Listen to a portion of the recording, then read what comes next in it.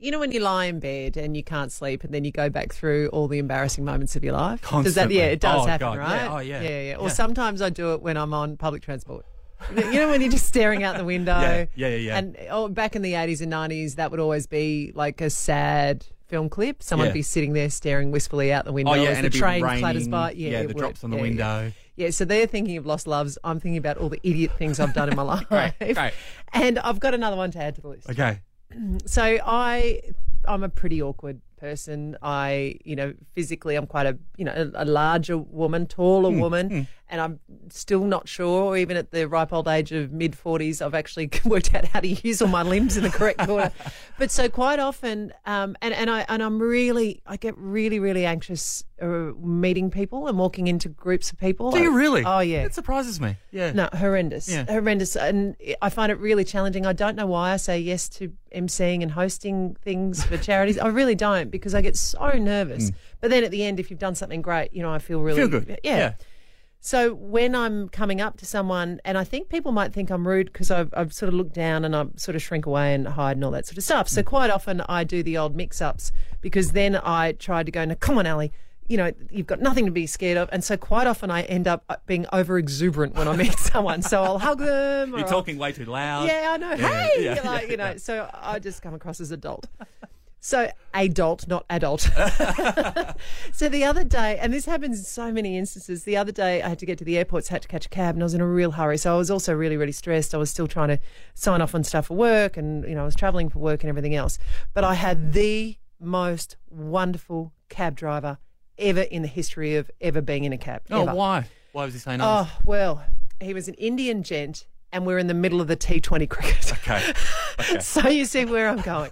Now, not only that, he had just picked up a former Indian cricketer who was here to commentate. So he was so excited, and he was going a mile a minute about all of this. So by the time we hit the intersection with Sir Donald Bradman Drive and South Road there, and you drive past the Hilton Hotel, he was telling me about this guy's batting average and how he used to be a punter back in India, and he used to follow all the players around and that he knew everyone. By the time we got to the next intersection, he's telling me about how he saw Shane Watson. No one knew that he knew that it was Shane Watson, but he did because he used to follow. Anyway, by the time we had then got to Woolies on the right-hand side, he's teaching me how to swear in Indian.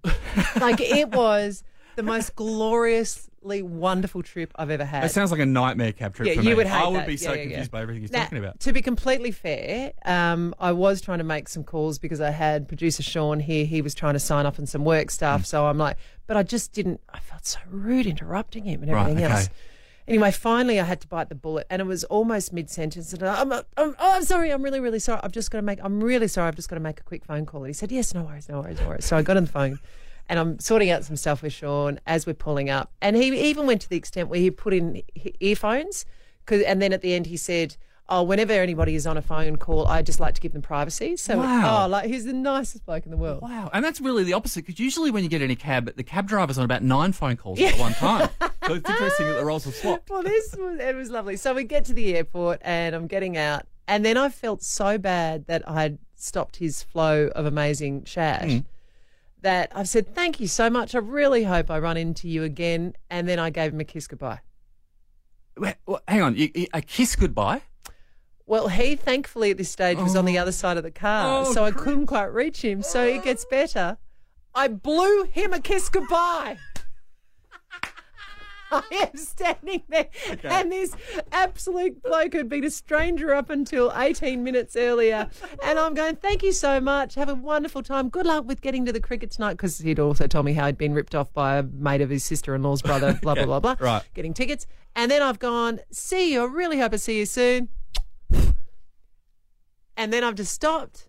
And there was nothing else I could do than just walk away. I mean, who blows kisses anymore? That's an interesting thing to do. But what was his reaction, by the way? Did he blow one back?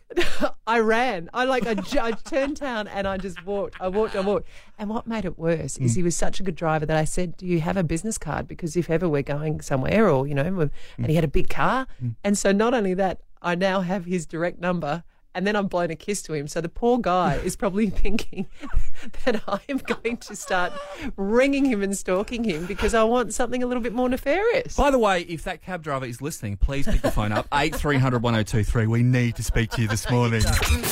Gosh, I'm mothering a lot of men in my life. What do you mean? Who else are you mothering? Oh, my husband. Why? Well, I don't know. Does anybody else do this where they actually almost end up not treating their partner like a child, but just throwing them in with a job lot with the kids? Hang on, isn't having childlike qualities, a nice thing? Oh, geez, it gets old real quick. Unfortunately, not as you get older. No.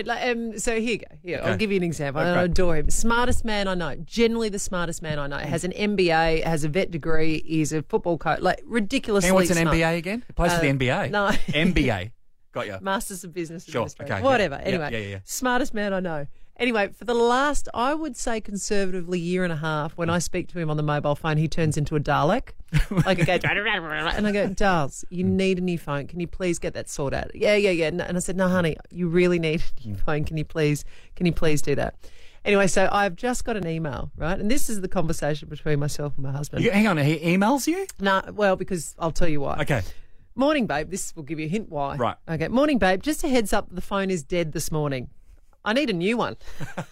I'll get it sorted. But if you need me, call Eloise, who is our eldest daughter. And I said, oh, no, what an awful time to die. Do I get credit for not saying I told you so? Here, please. Yes. Sing out if you need me to do anything or contact anyone. And then he comes back. Actually, babe, can you send me our daughter's number? I have a radio interview I have to do. And then I've written back and I said, all right, I'll let you know a number depending on which radio interview you're doing, because if it's someone that we compete or hate against, well, I'm not giving him that Yeah, number, fair enough. clearly. Yeah. And then he said, oh, it's all good. I managed to have got it working. I'm at 2% and building. Oh, God. You can hear the rolling of my eyes, You know right? what? No, I don't know Matt that well, but it doesn't surprise me. And what kind of phone does he have, by the way? Is it a Nokia 1? Yeah, What no. is it, like an iPhone 2? Yeah, about Is it that. really? It would Yeah. be about that. It would be that. So, I don't know. Look, 8300 1023, help me convince Shane that sometimes you do end up treating your partner like a kid. All right. Oh, we've already got a call. All right. Julie from Gawler, good morning. Good morning. Okay. All right. So, come on. When did your partner act like a kid? My ex acted like a child All right. quite frequently. Yeah. So, how long were you married for before he was your ex?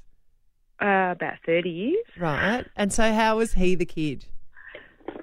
Because if he didn't get his own way, he would crack the tanties and not talk to you for days. Sulking. The old Oh, sulk. yeah. Would he ever Yeah. lie on the floor and couldn't get up off the floor? Does he have a tanty like that, Julie? No, but no. The no. not talking. Maybe- The not talking's enough, though.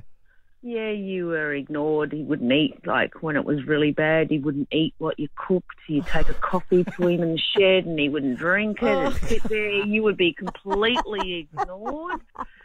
So as a young wife, you try and make things work. And Right. then as the years passed, I thought, you know what, I ain't playing this game no more. So I would just leave him be. And he can sulk. Meanwhile, he's coming out emaciated and everything else because he has never eaten like for 10 days. Oh no, he would just, he would fend for Yeah. himself. Yeah. But you do the right. You cook for a family, so it would sit on the table, and I'd leave it on the table, and Oh, Jules, you gave it. I don't normally bag out the ex, but This one was just a perfect Great opportunity. opportunity, I yeah. mean, why not? Yeah. 8300 1023. Thanks, Julie. You gave it a red hot go for 30 years, clearly.